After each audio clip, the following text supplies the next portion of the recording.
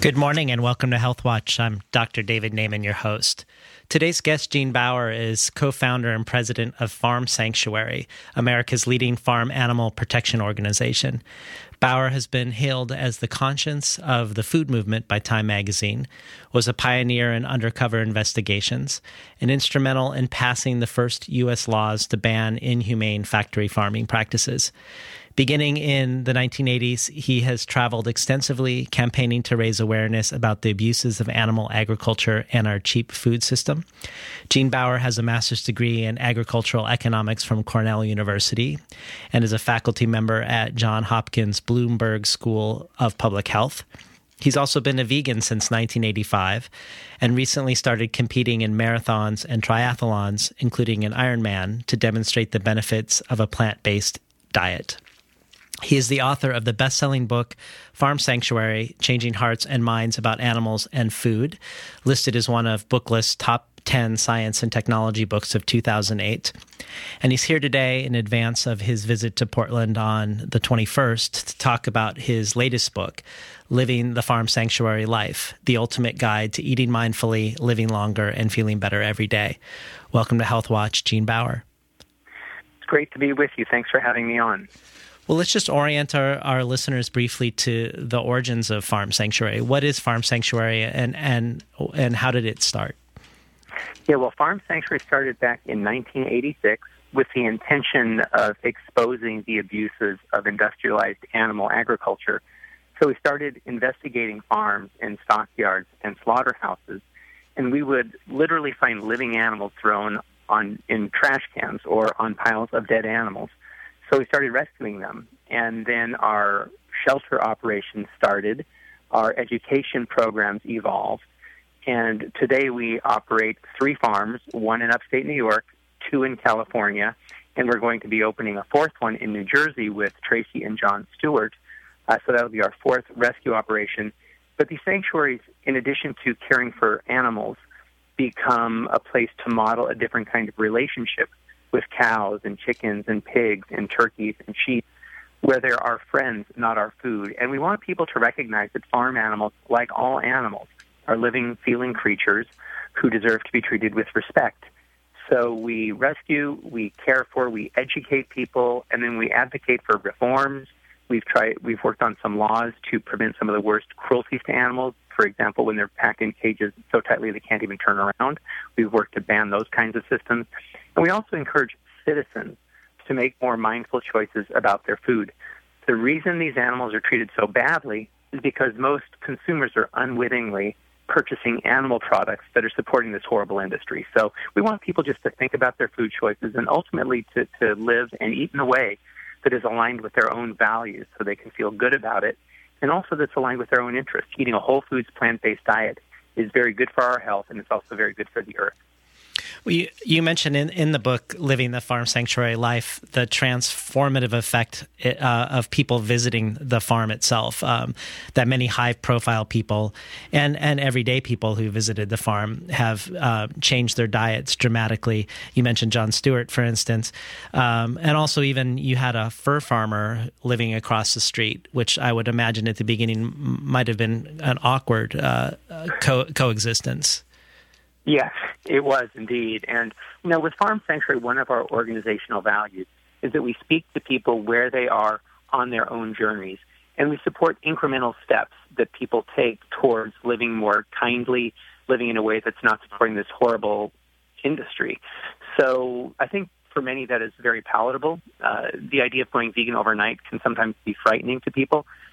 We do also advocate a vegan lifestyle. I've been vegan since 1985. But we also recognize that each person has to make their own choices and that sometimes it takes a number of steps before they ultimately become vegan.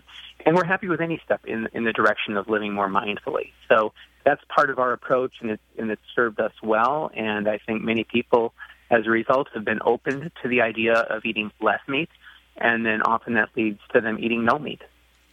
Well, let's talk about some of the benefits of reducing meat consumption.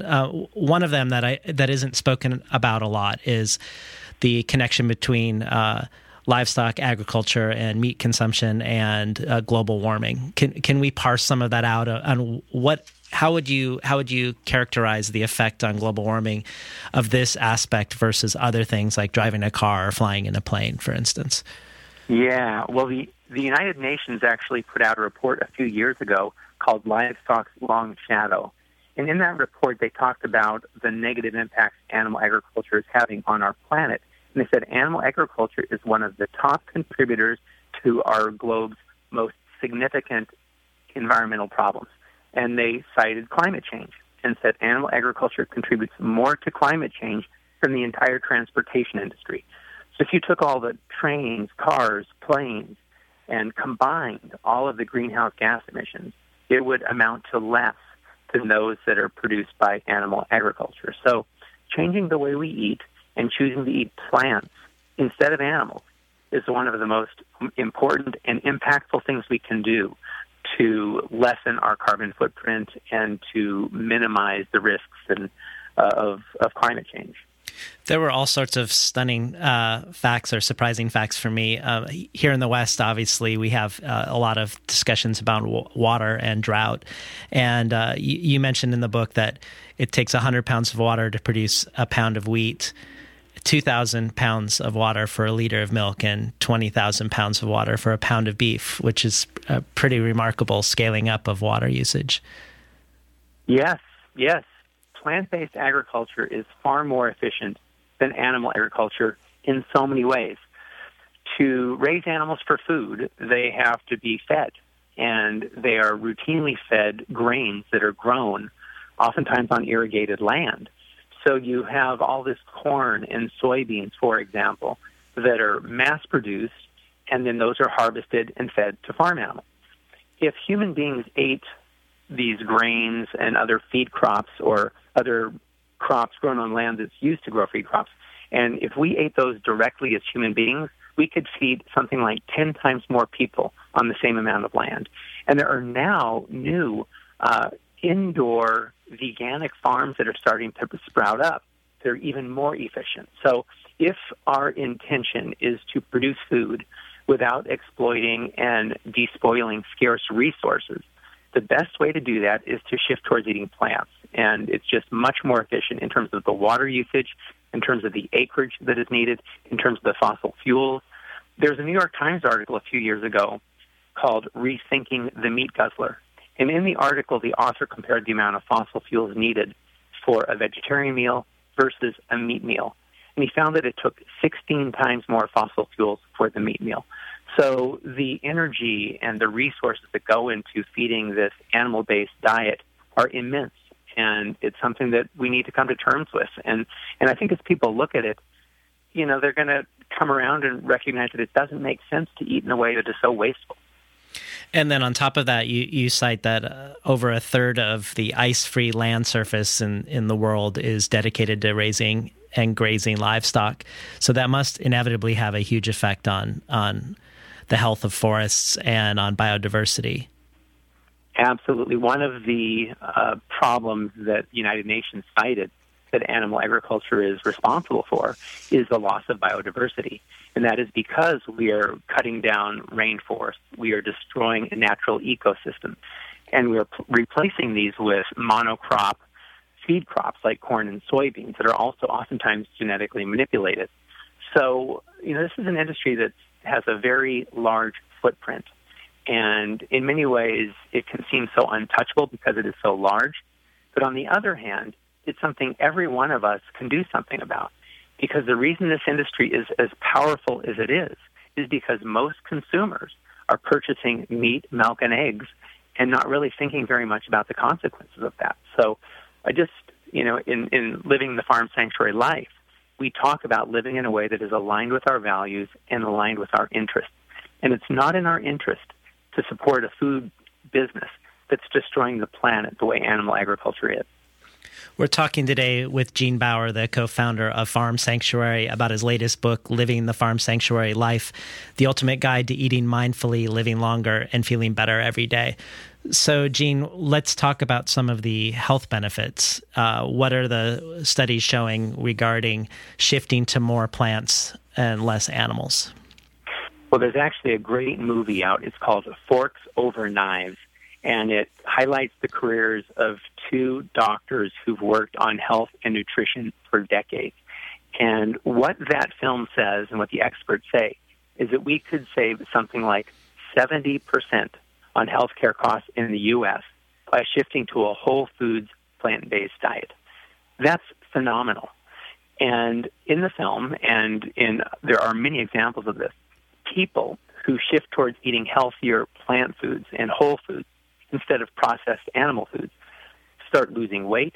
They get off their diabetes medication. They get off heart medication. They're able to reverse heart disease. Dean Ornish has written on this for many years, a doctor out in California.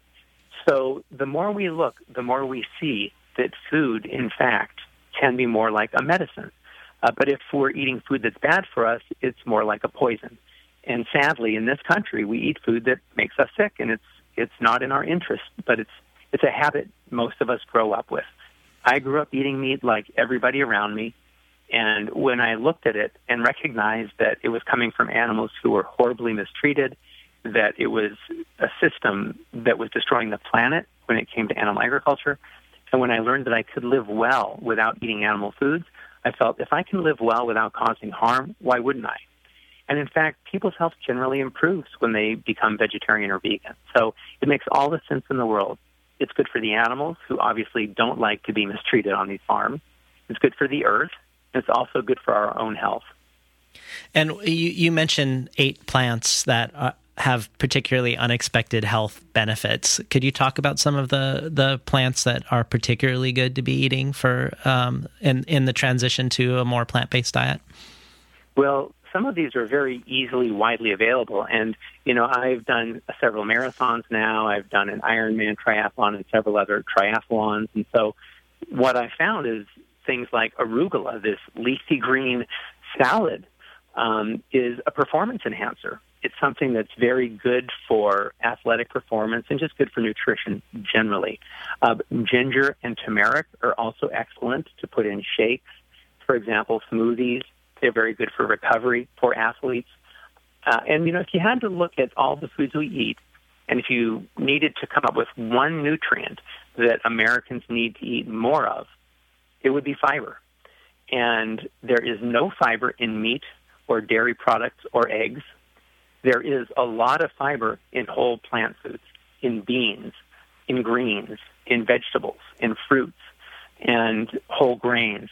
These are the kinds of foods that we should be eating, and they help us in so many ways. The fiber also helps to absorb and remove toxins from our system, whereas if we're eating meat, it sticks in our system for a long time. And our bodies are not well suited to digest and assimilate meat. A natural carnivore has a very short intestinal tract, but human beings have a very long intestinal tract. So in the case of meat consumption, we have this putrefying piece of flesh that enters our body, and it can take days to pass through. And a putrefying piece of meat at a 98.6 degree moist environment for days is not a pretty sight, and it's not good for us. So eating high-fiber, whole plant foods helps to remove those kinds of unhealthy things from our bodies. They help our bodies function very well. And, if you think about human beings and ask naturally, what are we best suited to eat? We're much better suited to eat plant foods as opposed to animal foods. And not only the digestive tract issue that I just mentioned, but if you think about it, if human beings were natural carnivores, and if we saw an injured or dying or dead animal, we would salivate. But we don't tend to do that. And, there was a book by Harvey Diamond some years ago, and in it he said, if you take a child and put him in a room with a rabbit and an apple, and if he eats the rabbit and plays with the apple, I'll buy you a new car. The child's not inclined to go and tear up and eat a rabbit.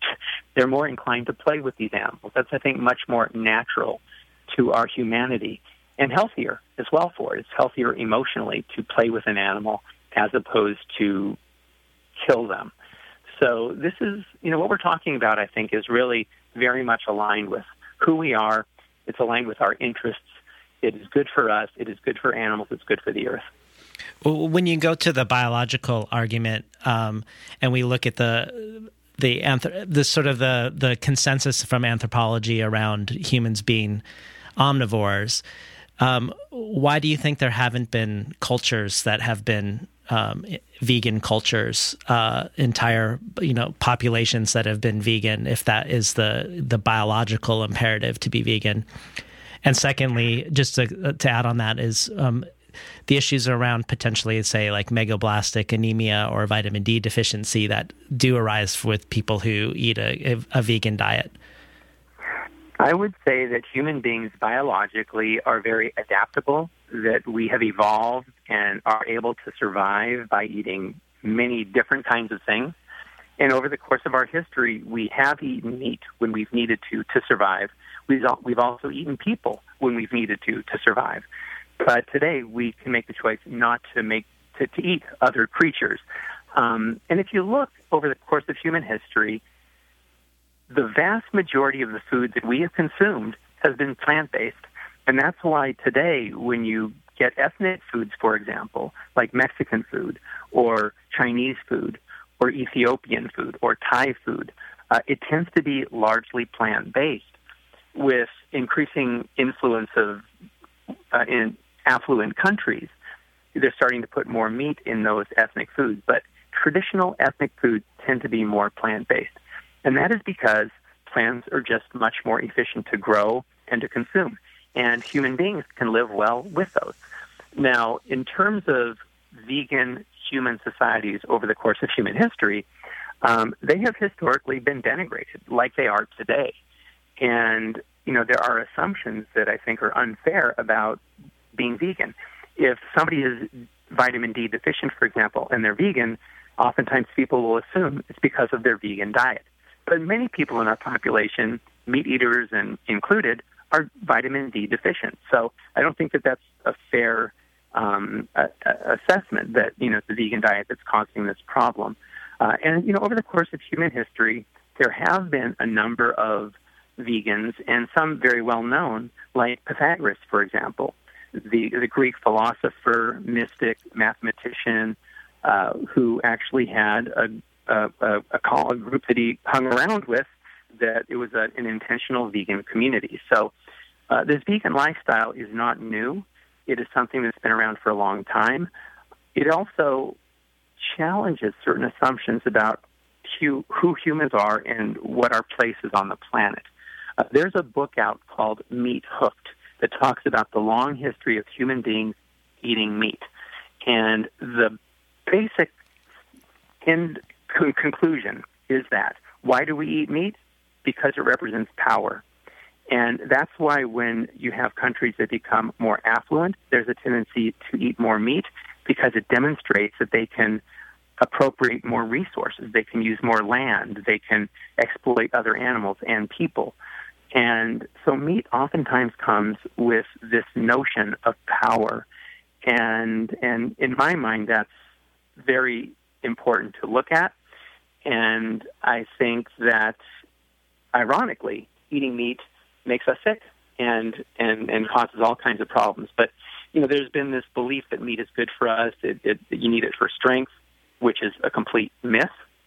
In fact, very powerful athletes are completely plant-based, and they're breaking world records, carrying more weight than any human has ever carried on a vegan diet. You have elite endurance athletes that perform at a very high level as vegans. Scott Jurek, for example, won the Western States 100-mile race 7 times in a row on a vegan diet. He won the Spartathlon, which is like a 250-mile race in Greece, on a vegan diet. So this idea that you can't get everything you need eating plants is just not the case. But there are prejudices out there, and there are beliefs out there that we're continuously having to deal with. And another one is that you can't get enough protein from plants, which is completely untrue. Well, now that we're on the topic of myths, Gene, let's talk a little bit about eggs and milk, because I know a lot of people believe that they're eating more humanely if they're eating eggs and milk but not eating animal flesh. Can you parse out that myth for our listeners? Sure. Well, people who care about animals oftentimes say, I don't want to eat them, so I'm going to go vegetarian, and that's a very good thing to do. But then they say, or they believe that because cows are not killed for their milk or chickens are not necessarily killed immediately for their eggs, that those are more humane alternatives. Well, in fact, dairy and eggs in some ways are worse.